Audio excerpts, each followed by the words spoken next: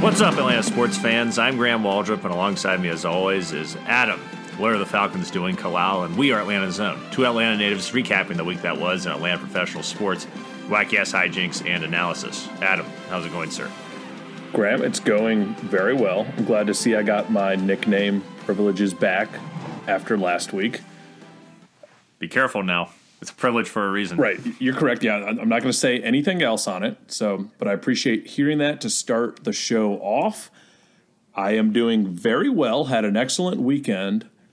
Another Atlanta Zone retreat with you last weekend where we went to some property up in North Georgia and just screwed around all weekend, playing all types of activities, hammerschlagen, can jam, disc golf. Drank just a couple of beverages. Right. Nothing out of the ordinary. No binge drinking. Yep, nothing over the top. Made a hole-in-one in disc golf, so I'm still riding high on that. Which was crazy. Yeah, ridiculous. And I even picked the spot where we had to go for that makeshift hole, and somehow you made it around all these trees. It's impossible. Yeah, you set me up, Bo. So I appreciate that big time. Sure. And then ended the weekend by shooting some shotguns and making charcoal. So, we got a lot of activities into a couple days and actually feel rejuvenated. And then today we get a lot of big Atlanta sports news. So I'm excited to dive into all of that with you, sir. Yes, it should be a packed show today. We're talking Matt Ryan contract restructure. We're talking Hawks 6-game winning streak, 5-game winning streak is what they're at now. Talking Brave spring training. Marcell Ozuna hit a home run today. Today that we're recording this is March 16th, 2021. Ronald Acuna's on fire. Bryse Wilson's looking good. So we got a lot to talk about here on the show today, Adam. What do you say we jump in with our old friends who have been somewhat neglected over the last month or so, even though we talked about them a fair share last week, the Atlanta Falcons. I do have to say I'm a little sad that it's not a Free Talk Tuesday, though. I enjoyed Free Talk Tuesday. Yeah. It's going to have a little more structure in your life, just like the Falcons have restructured Matt Ryan's contract. Ooh, well done.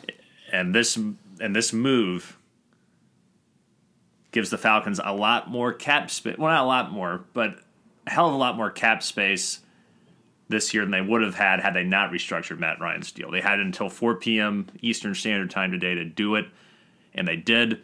So basically, the long and short of it is Matt Ryan's cap hit for 2021 was going to be $40.9 million. With this restructuring of his contract, the cap hit is now $26.5 million. For those of you who aren't great at math, that's about $14.5 million or so dollars approximately to work with the cap this year. The problem with this is it makes the next couple years and this year, it really makes it virtually impossible to trade Matt. So his cap hit in 2022 is going to be $48.6 million because a lot of the money got moved around to 2022, and it will be $43.6 million in 2023. So I think this squashes potentially the Falcons drafting a quarterback back at 4 and indicates that the Falcons may be looking to trade out of that number 4 overall pick or use that 4th overall pick for a position entirely different from quarterback. Yeah, it's certainly a game changer. And so break it down a little bit. So, you did break it down for me, but basically Matt Ryan has 3 years left on his current contract. And before this restructuring, it was very feasible, and a lot of people speculated likely that we would be done with him after this year. But now his cap hit next year is more than what his cap hit was going to be this year, is what you're saying? Yes, it is now ballooned to, he will cost $48.6 million next year. Just next year. Not overall for the rest of his contract, just next year. So does this not screw us for next year with his cap hit then? Like, are we not going to have just the same horrific cap situation going into next year's offseason?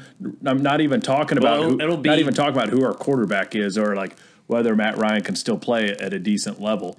But are we not just going to have to like do something similar with other players next year? So let's take a step back for a second. We're here partially because of Thomas Dimitroff giving Matt Ryan this big extension. And not only giving Matt Ryan this big extension, but getting big extensions to Julio Jones when he still had, 3 years left on his contract, and a couple other players, giving Dante Fowler Jr. a huge deal, giving Jamon Brown a huge deal, James Carpenter a huge deal. Some of those players factor into your long-term plans or can make a big impact. Some didn't. And the people that didn't were, I think Fowler, Carpenter, and Brown. Obviously, Carpenter's not even with the team anymore. So we're here with this horrific cap situation because of one Thomas Dimitroff. And now Terry Fontenot and company had to come in and say, okay, can we win with Matt Ryan or rebuild around Matt Ryan? And they made the decision today that they think they can. The problem now is that even though you've opened up some cap space, and yes, you might be able to go out and get a free agent, you are going to get a big free agent. And you still have a lot of holes to fill. You have so many holes to fill on the offensive line and the defensive line. And the Falcons also released all of their safeties. Keanu Neal is gone. DeMonte KZ is gone. Ricardo Allen is gone. So we knew Ricardo Allen had been released, but I was shocked that the Falcons didn't retain DeMonte KZ. I guess it was just going to be too much money. I don't know. Or they're going to try and fill those holes in the draft or get a cheaper option in free agency. But we got tons of holes on this team. I think they must really like Jalen Hawkins, the second-year player that we took last year. I guess. But to me, like when we started making those moves to get rid of those safeties, it said to me that it looked like it might have been a possibility that the Falcons were going to trade Matt and just take the dead cap hit of like $40 million or whatever it was, and just say, screw it, this is a lost year. Whatever. We'll take this hit for 1 year and then it's done. We can still draft a quarterback at 4, and the future is now. The rebuild starts now. What this signifies to me is that it's like trying to do too much with too little. It's like we're going to rebuild sort of, but we're also going to keep Matt Ryan. And I really don't see those two things complementing each other. It's just weird. I mean, I was never on team rebuild in the first place or thinking that these guys were going to do a full rebuild. Because, first of all, I think if you took the Matt Ryan cap hit before this restructure, I don't think you can put a roster together, like, financially. I think you could. It would just be dirt cheap players. Right, but you can't have, like, replacement scraps on a roster that still has Julio Jones and Grady Jarrett and Calvin Ridley on it. I think you could. You could. And you would be able to then be able to move on a little bit more the next year. But now, my fear is this. In the last 8 years or so, we've only had two winning seasons, which was the Super Bowl year and the year after the Super Bowl year, with a lot of the pieces that are still in this core.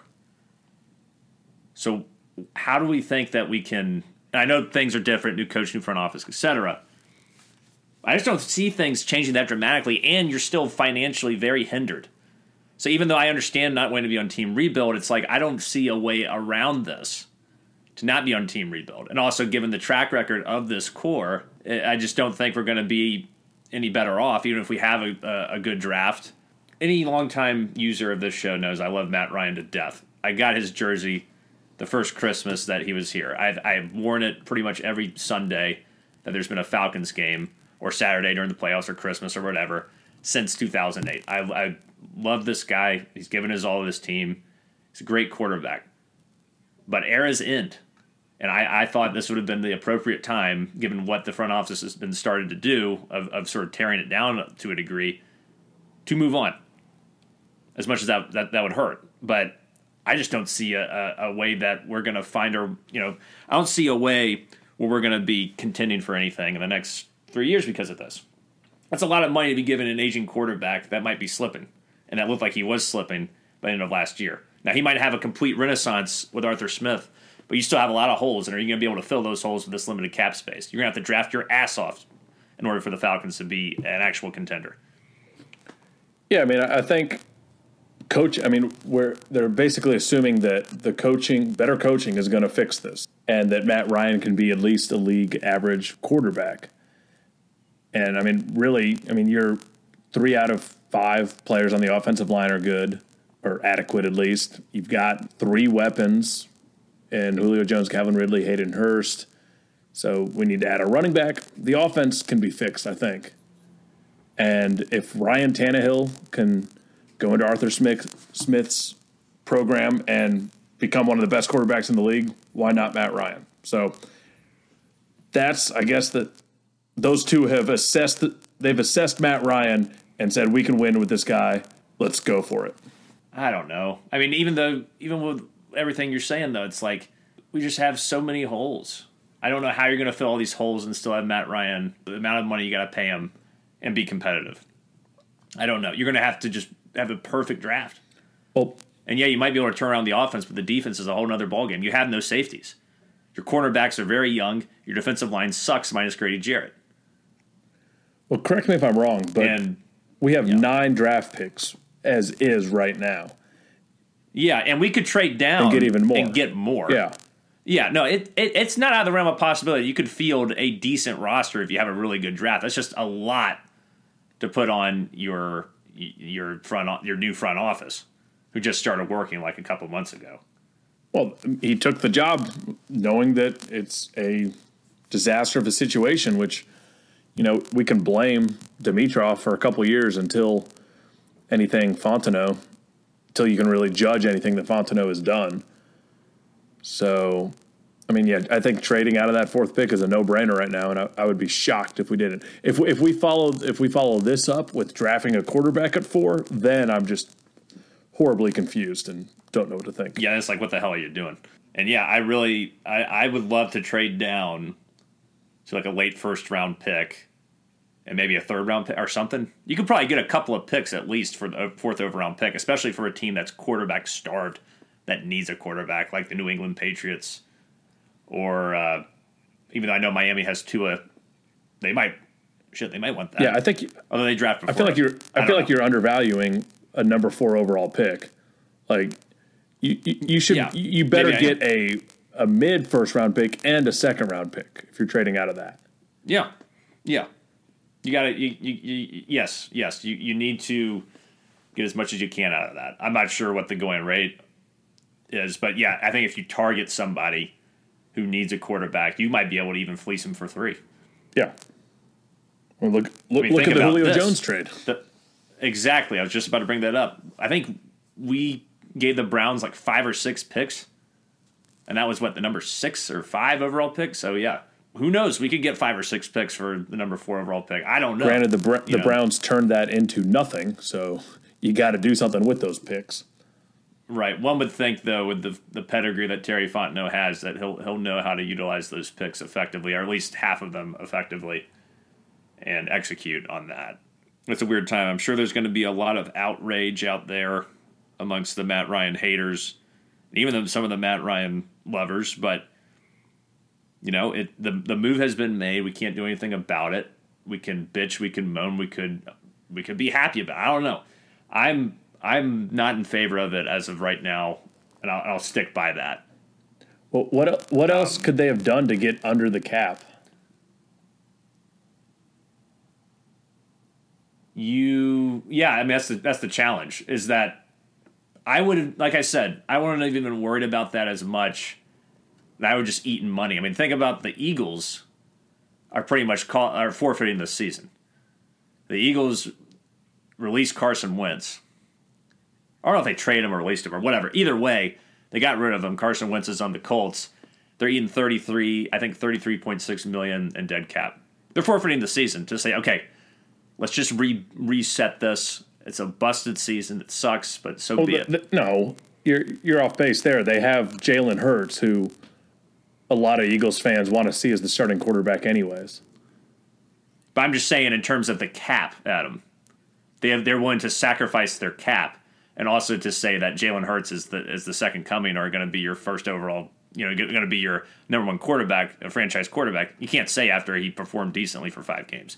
So explain to me, they are forfeiting this season. To me and the users dead cap space. So dead cap space is when you get rid of a player either by trading or releasing him, and you are penalized a certain amount of money. So, for example, if the Falcons had released Matt Ryan or traded him, they would have $40 million of dead cap. So the dead here means that you cannot use that money. You are $40 million poorer in cap space, and there's nothing you can do to get that cap space back for the rest of the season. So how much are we paying Matt Ryan this year? So we're paying Matt Ryan $26.5 million this year. So if we were to have cut Matt Ryan, we literally could have put a team together then, because that would be an additional $14 million under the cap. Yeah, like you would have had to do something crazy because his cap hit was $40.9 million before it was restructured today. So yeah, you couldn't either way. If you cut him or kept his contract the way it was, you would not be able to field a team probably unless you did some other insane things with the cap that we probably can't even comprehend. Yeah, I mean, I do not claim to be a capologist at all, Graham. This is all very complicated stuff. So we would hope, and I would assume that Fontenot and Arthur Smith aren't making this move without having multiple other cards to play down the road. Yeah, and this is not the end. Like we said last week when Carpenter got cut, since that's happened, Casey's gone, Neal's gone, Matt Ryan's deal restructured. So they're going to keep restructuring people that they want to keep, and they're going to cut people they feel like they can live without. And go to the bargain bin on some free agents that we can hope can turn into something. And then hopefully stockpile draft picks, have a good draft, try to field a competitive team. It's just looking bleak right now to me. I mean, that could change if we have a really good draft, but, you know, I was not anticipating Matt to be the guy that we're rebuilding around or retooling, whatever the term you want to use, or how screwed or not screwed you think we are. I was not expecting this. I don't think we're... Because of the cap implications. I don't think we're rebuilding around him. We're just saying we can win with a league average quarterback.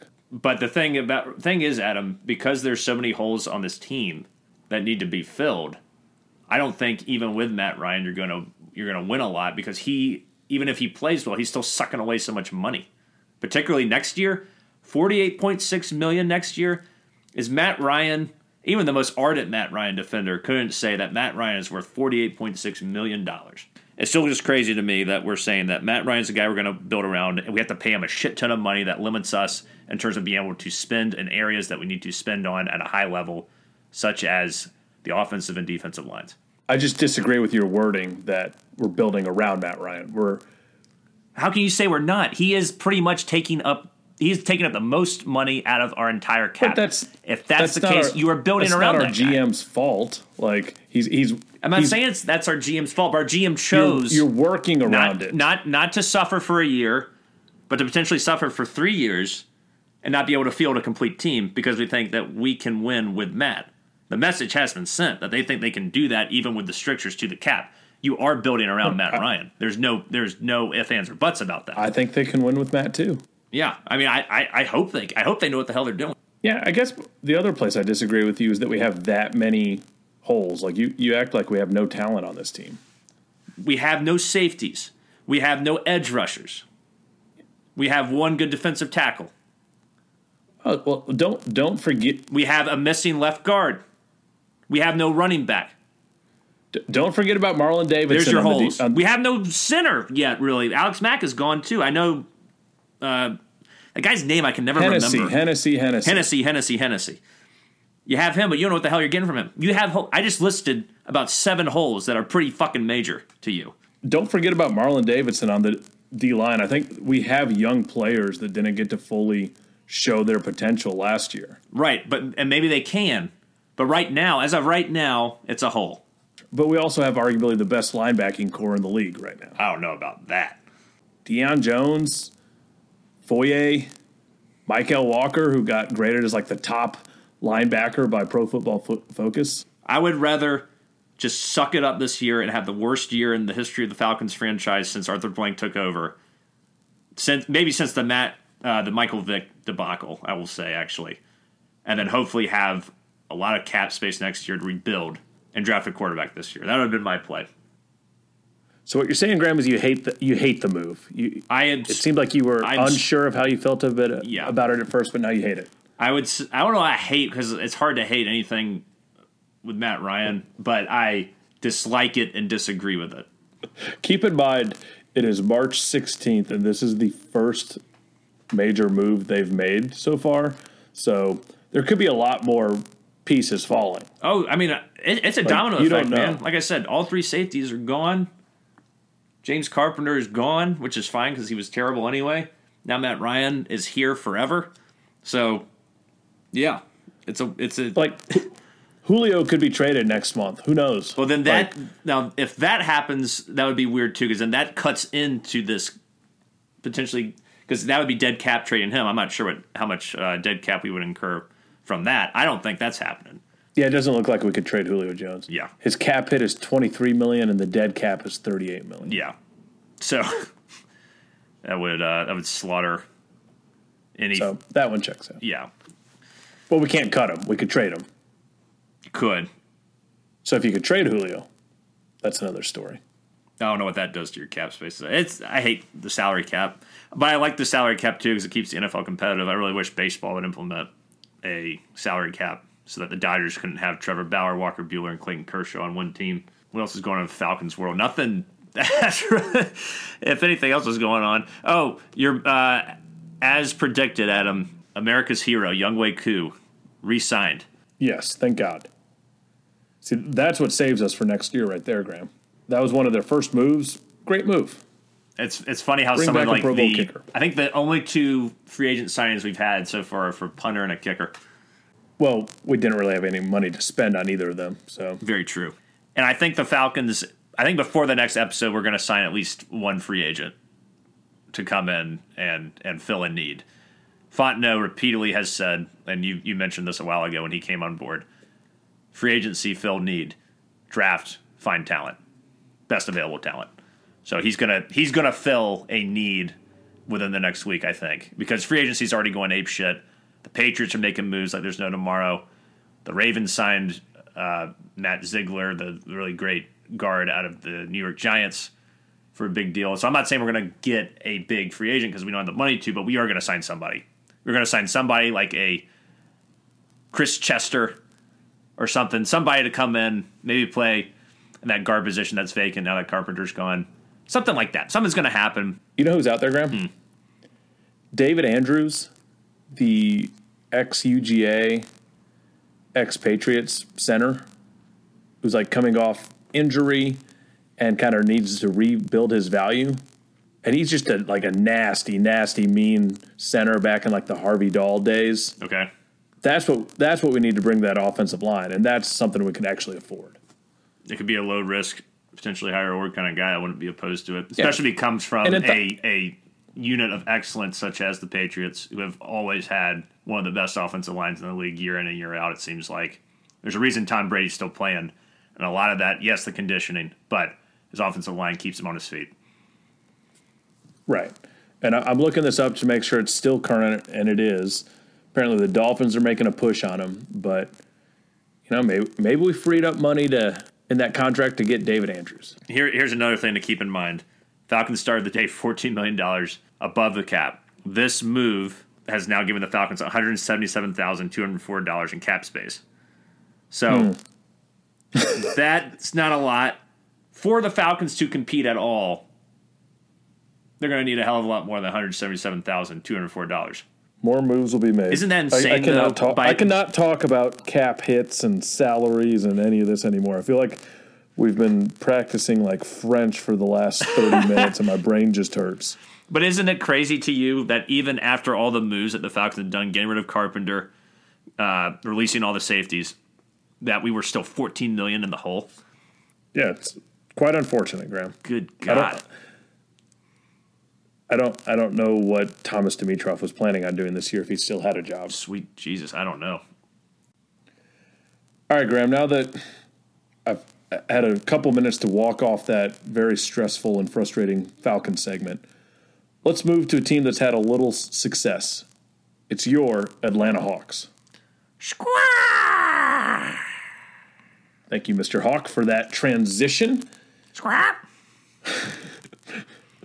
The Hawks are on a winning streak, as Graham mentioned earlier. And hopefully it'll be 6. We're recording on Tuesday the 16th.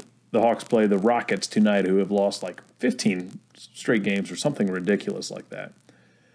But we're on a 5-game winning streak since Nate McMillian took over for Lloyd Pierce. And that's our longest winning streak since December 28th, 2016 to January 10th, 2017. And not just that, but we're 7-1 in games coached by Nate McMillian. And things have just turned so quickly, Graham. All of a sudden, we're the 8th seed again and 2 out of 4th. Like, it's been a ridiculously quick turnaround, which is what we kept saying. It's like we were treading enough water that once we start to get healthy and apparently putting a new coach in place, which could go back to our Falcons argument about Arthur Smith, but we won't go there. But it's made a world of a difference. I think one of the big things, too, is that we've seen another comeback after we had that Magic comeback, or the victory against the Magic. We were down, 16 with 6 minutes left. Same thing happened when we were playing the Raptors. The team was able to bear down and just slowly chip away at that lead, play good defense. They went on a huge run, something like 18-2 or something like that, to get back into that game, and they came back against Toronto on the road, and the Raptors were missing, I think, three of their best players. However, it's good to see a young team that has struggled so much be able to dig deep, find that resolve, not quit, come back and get the victory. Like in that Cleveland game, the Cleveland was a team we blew a lead against. I think that was one of Lloyd Pierce's last games. We slaughtered them by like 30 points. It wasn't, the most dominant effort in the history of the NBA or anything like that, but it was just such a stark contrast from the Lloyd Pierce-led Hawks, who seem to have this kind of listless attitude, towards these Nate McMillian Hawks, who, even though they kind of scuffle a little bit every once in a while, and I think we're still a little too one-dimensional offensively in terms of some guys doing too much isolating and not enough ball movement or play movement off the ball. This team bears down, is playing better defense, and they won that game against the Cavaliers without Clint Capella. The Cavs suck, but we're just seeing a much better effort, I think, night in and night out. It's translating to consecutive victories. Yeah, and those were the two games that I wanted to dive into a little bit more, because we missed. There's also a win against the Kings sandwiched in that admittedly we both missed because we were on our Atlanta zone retreat. But that Raptors game was such a weird game because we led by 19 at one point in the first half and then just completely blew it. The offense just shut down for 2 quarters, and we ended up being down 15 in the final 6 minutes, and that's when that comeback started. So like you were saying, there's just like a different battle to where these guys don't give up like they used to. And in that game, and since McMillian has taken over, to prove that point, we've outscored opponents 159-103 in the fourth quarter in those 5 games. So, that just completely flips the narrative of why we were losing under Lloyd Pierce when we were leading so many games going into the fourth. In that Raptors game, that was the big Tony Snell buzzer-winning shot where Trey drove to the lane and, like, literally 4 or 5 defenders jumped on him. And in my head, I'm like, oh, no, he's going to try to just throw up some bullshit, terrible shot. But instead, he finds the wide-open Tony Snell, who is shooting like 64% from 3 since February 1st, and Snell knocks it down and just wins the game. So that was an awesome game. And then that Cavs game you're talking about, that was 100-82. Not 30 points. We fact check around here, Graham. Sure. But as you said, there was no Capella, and not only no Capella, but no Okongwu as well. And we had a guy we haven't talked about on the podcast enough, Nathan Knight. Yes, that dude took over that game. So you got to see Nathan Knight, Graham, in action? I did. I'm actually able to watch Hawks games now, and it's very exciting. It's really exciting to talk about him because, like, Bruno Fernando has kind of been like the third string center, and he's garbage. Like, he has 0 hands. Like, you throw him the ball in the paint, guarantee he's not going to be able to handle it. He's going to throw something up. It's going to get blocked. He's going to have a turnover. And in this game, Bruno Fernando came out there and ended up being minus 19 for the game, for his minutes that he was in there. And Nate McMillian could see, oh, this guy, it's not good, it's not working out. And he puts in Nathan Knight, who's currently a two-way player. He had a huge game in, like, December, like the first time he had played real minutes. And this is really the second game that he's played real minutes. And he's 3 for 5 from the field. He can shoot the 3. He was 1 for 1 from 3. 9 of 10 from free throw line, so he's aggressive. He drives. I mean, this guy's 6'10", 253, and he is not scared. He had added 9 boards, 2 blocks, and he was plus 17 compared to Bruno Fernando's minus 19. So it's like a no-brainer. Let's give this guy a go. Like, I loved his efficiency. Like you were saying, he doesn't take a lot of shots, but he's making his shots. Shot 60% from the field in that Cleveland game, 16 points, 9 boards, in only 23 minutes. And another thing that I really loved about him is that he's 6'10". He's a big guy, 253.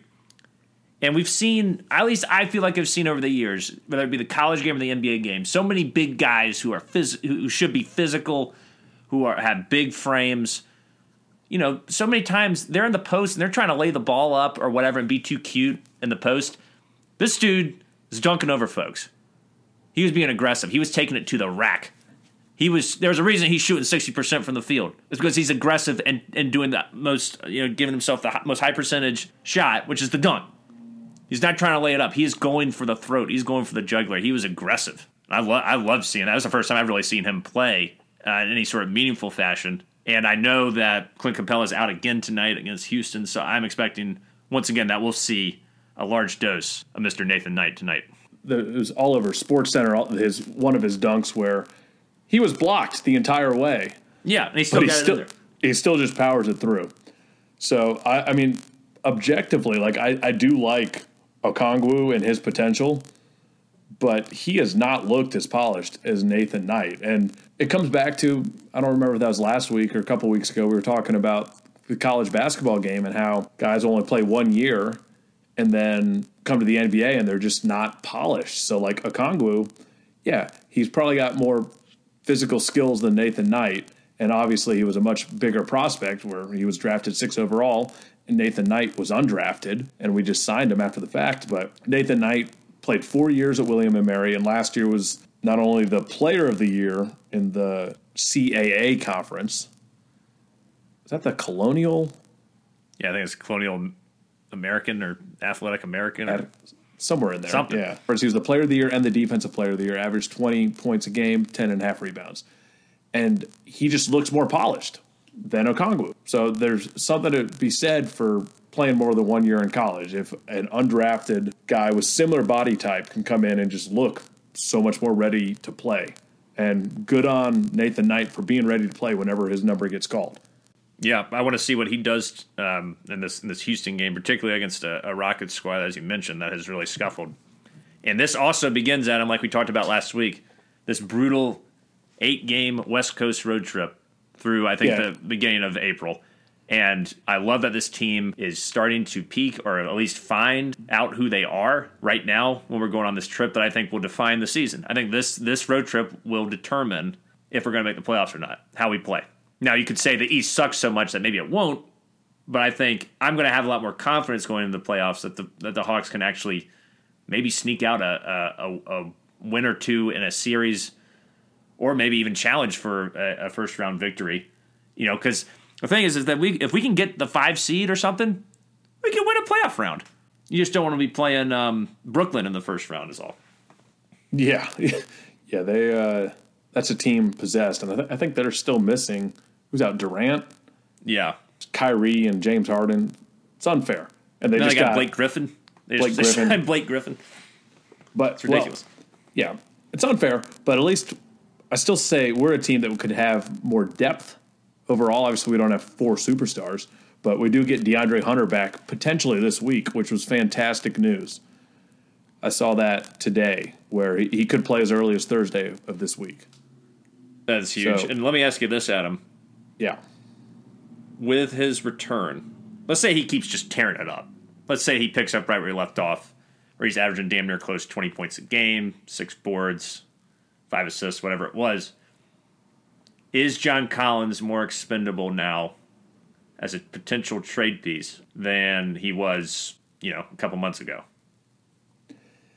Yeah, and those rumors just keep continuing. And you got to think that if there's a team out there that's willing to give him a max contract, can we really match that?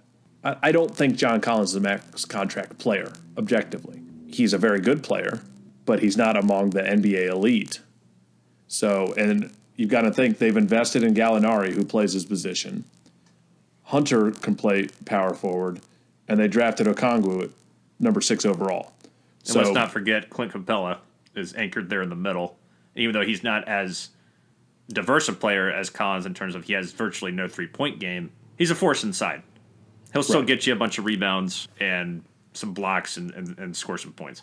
Exactly. So we're invested in that position and just down low in general. So, and keep in mind, we're not like, if we make the trade, we're going to be getting a good young player back as well. Like, they're not going to do it for nothing. Right.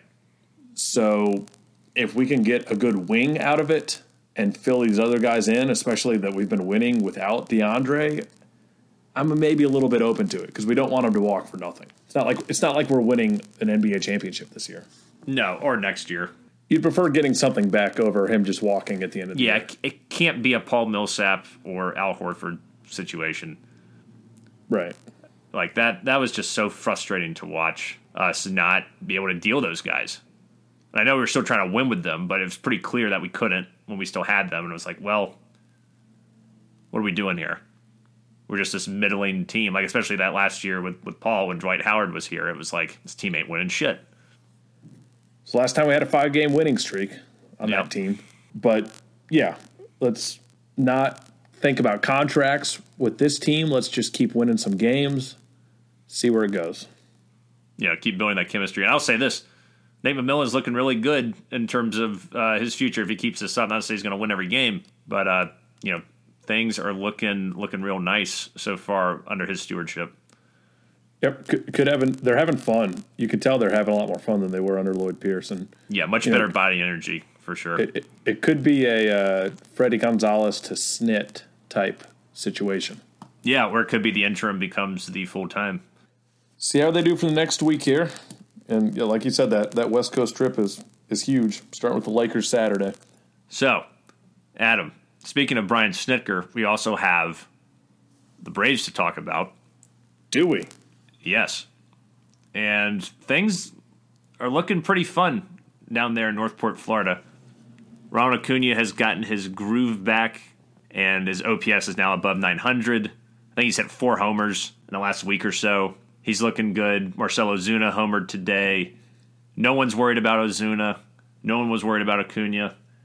I think those guys are fine. Snitker has said that the regular guys are going to start playing more, and he thinks that one of the reasons Acuna is starting to pick it up is because he has this philosophy in spring training where he basically doesn't play his everyday guys every day during spring training initially. He's trying to let them, build up their routines and get back into baseball. Now these guys are always in shape now, but like back into, just seeing baseball is working on things and also just resting, right? And then slowly starts getting them playing consecutive games as spring training goes along. Since Acuna has been playing regularly, he looks great. So there's never anything to worry about there. And I think this just reinforces it. Then we got them pitchers, Adam. Your boy Bryse Wilson's looking good. Through 9 innings this spring is a 2.00 ERA. Looked pretty damn solid against the Twins in a 5-1 Braves win. And was able to pitch around some guys on base. Christian Pache also had a hell of a throw in that game where he gunned out a guy at the plate. I think it was in the first inning when Bryse Wilson looked a little shaky, and then he really settled down from there. Looks like we're just hearing nothing but pretty much good things out of camp. Even in terms of the things that we want to have happen are happening. Bryse Wilson's looking good. Christian Pache, even though he struggled offensively, he's 2 for 15, is playing excellent defense. And the Braves aren't as concerned with his bat, and hopefully that'll come around as spring training progresses and the season comes along. A lot of bench guys are really, really competing hard. Jason Kipnis hit a homer the other day. Yeah, we got this guy I didn't hear about, and we signed him, Hira Adriazana, a journeyman guy who's played with the Giants and the Twins over the last 4 or 5 years, hitting .333, 5 walks, and a massive 3-run walk-off homer against the Rays on Sunday. And he's competing for a bench spot with guys like Jason Kipnis, Pablo Sandoval, Johan Camargo. And he plays quality defense. He can pretty much play anywhere except catcher and center field. He's logged at least a few appearances at every other position, so he could be a good depth guy who at least looks like he has some pop right now in the spring. I'm not sure what his track record is as a major leaguer over the course of his career, but he sounds really happy to be here. He said that he played against the Braves in 2019 and that he heard a lot of good things about the team, and that's why he chose to sign with the Braves. He likes the coaches, the front office, and the players a lot, and thinks that they've got great chemistry, and he hopes he can make a spot on the roster. So this is a guy that wasn't even on my radar, who is really, really heating up in spring training and is making a case to be on this Major League roster. Well, yeah, think of him, and I think he's got a really good chance of making it. Think of him as like a Echeverria type of guy where we don't really have anyone else on the team that can play a good shortstop besides Dansby. Like, you're not going to Camargo had his chance at shortstop and wasn't very good. So not so fast, my friend. Snitker is saying that Camargo's definitely got a shot to play shortstop. To play shortstop? Yep. As a backup, Camargo is in better shape than he was last year. Snitker has said, I really like what I've seen of him and how he's moving. I think we all feel real comfortable and confident with him playing shortstop again. Okay, well, that changes things then. Because with Adriazana, I kind of put him there for his glove, but I think Big Panda's having a decent spring as well, isn't he? Yeah, I think he's doing pretty well. Every time I read an article, it's like he ripping a ball down the line or having a good hit somewhere. So I think this is a really and Jason Kipnis is having a good spring too, apparently. So this is a really competitive time for probably one of the more competitive spring trainings for the bench in recent history. And then you also got Ender, who I don't know how he's doing in spring training, but that name always carries a lot of clout with one Brian Snitker, and his defense is still pretty good.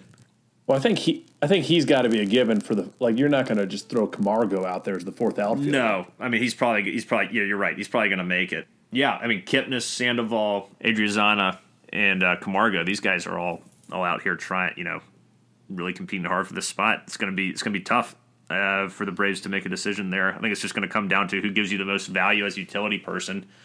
And Pablo Sandoval also might get he could potentially be your big pinch hitter because the DH is gone from the National League, like we mentioned. So I don't know how things are going to shake out. But it'll be interesting to see the last few weeks of spring training how these guys continue to perform or not perform. Will certainly dictate the final decisions made by Snitker and Alex Anthopoulos. That's what is exciting about the DH being gone is that the bench matters again. Like having a good bench makes a difference versus last year where it's like just the same 9 guys batting all game. So that's a fun battle to watch. Glad to see Brycey boy is having a good spring. I think the job's his to lose at this point just because of what he showed in the playoffs last year where Kyle Wright had that first good game, but then just a complete dud. So Bryce it's his time. But my biggest concern out of what you said there is Pache. Like, Pache's got to get that bat going because there's still major concerns with the bat. I understand the defense is next level elite, but he's got to show us a little more something than 2 for 15 hitting. Yeah, he's been quiet pretty much since that first week when he got that opposite field triple. Haven't really seen much from him offensively yet. I'm still not worried. I mean, I was so impressed by his approach during that Dodgers series. How he was able to work counts against some of the best pitchers in baseball, draw walks, hit a home run, hit a double, got on base a decent amount. I'm okay. I agree. I want to see more for sure. And that was a very small sample size. But I think we got a big taste of the mental toughness of Christian Pache last year in that NLCS. I'm willing to give him a long leash to figure it out because he doesn't have to carry anybody offensively. I just need you to play good defense and develop as a hitter. Yeah, I mean, it's fair to say, that's a good point, that what you did in the playoffs shows you a lot more than what you did in spring training in the first 2 weeks. Right.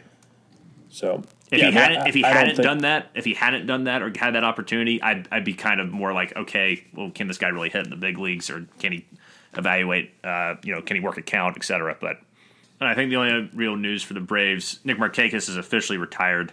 So you've already talked to death about Markakis and said, we appreciate his time here, but I figured we just mention that in passing here, as he would probably want it. He doesn't want a real big send-off or anything like that. He knew apparently after the NLCS was over last year that he was done. He just wants to sort of escape and be a guy who lives at home with his 3 sons, who I think are like 7, 10, and 12. He wants to be a stay-at-home dad. And his wife is out working and doing her thing. I think she's like a fitness trainer or something. And he just wants a quiet life at home, away from the game, be with his family. And got to respect that. And hats off to Nick Markakis for a hell of a career. Nick, you were a damn good Brave. Yes, sir. That's all we'll say. Yeah. And then Chris Martin finally debuted at him and threw a scoreless inning of baseball and struck out 2 guys, which is big. It was good to just see that he, 1, is healthy. 2, the cherry on top is that he was effective, even though it's a meaningless game. But still, great to see. Definitely a guy that could certainly be a contender for the closer's role. Yeah, he's a monster. I'm a big Chris Martin fan. Yeah. But yeah, we'll be talking a lot more Braves as we get closer to the start of the regular season. But I think this wraps up today's show of Atlanta's Own. Thank you guys for spending some time with us this week. We will holler at you next week. We hope you're doing well out there. Until then, rise up, chop on, unite and conquer, and remain true to Atlanta. Hospitometer. Shane Green's still a free agent. Hospitometer.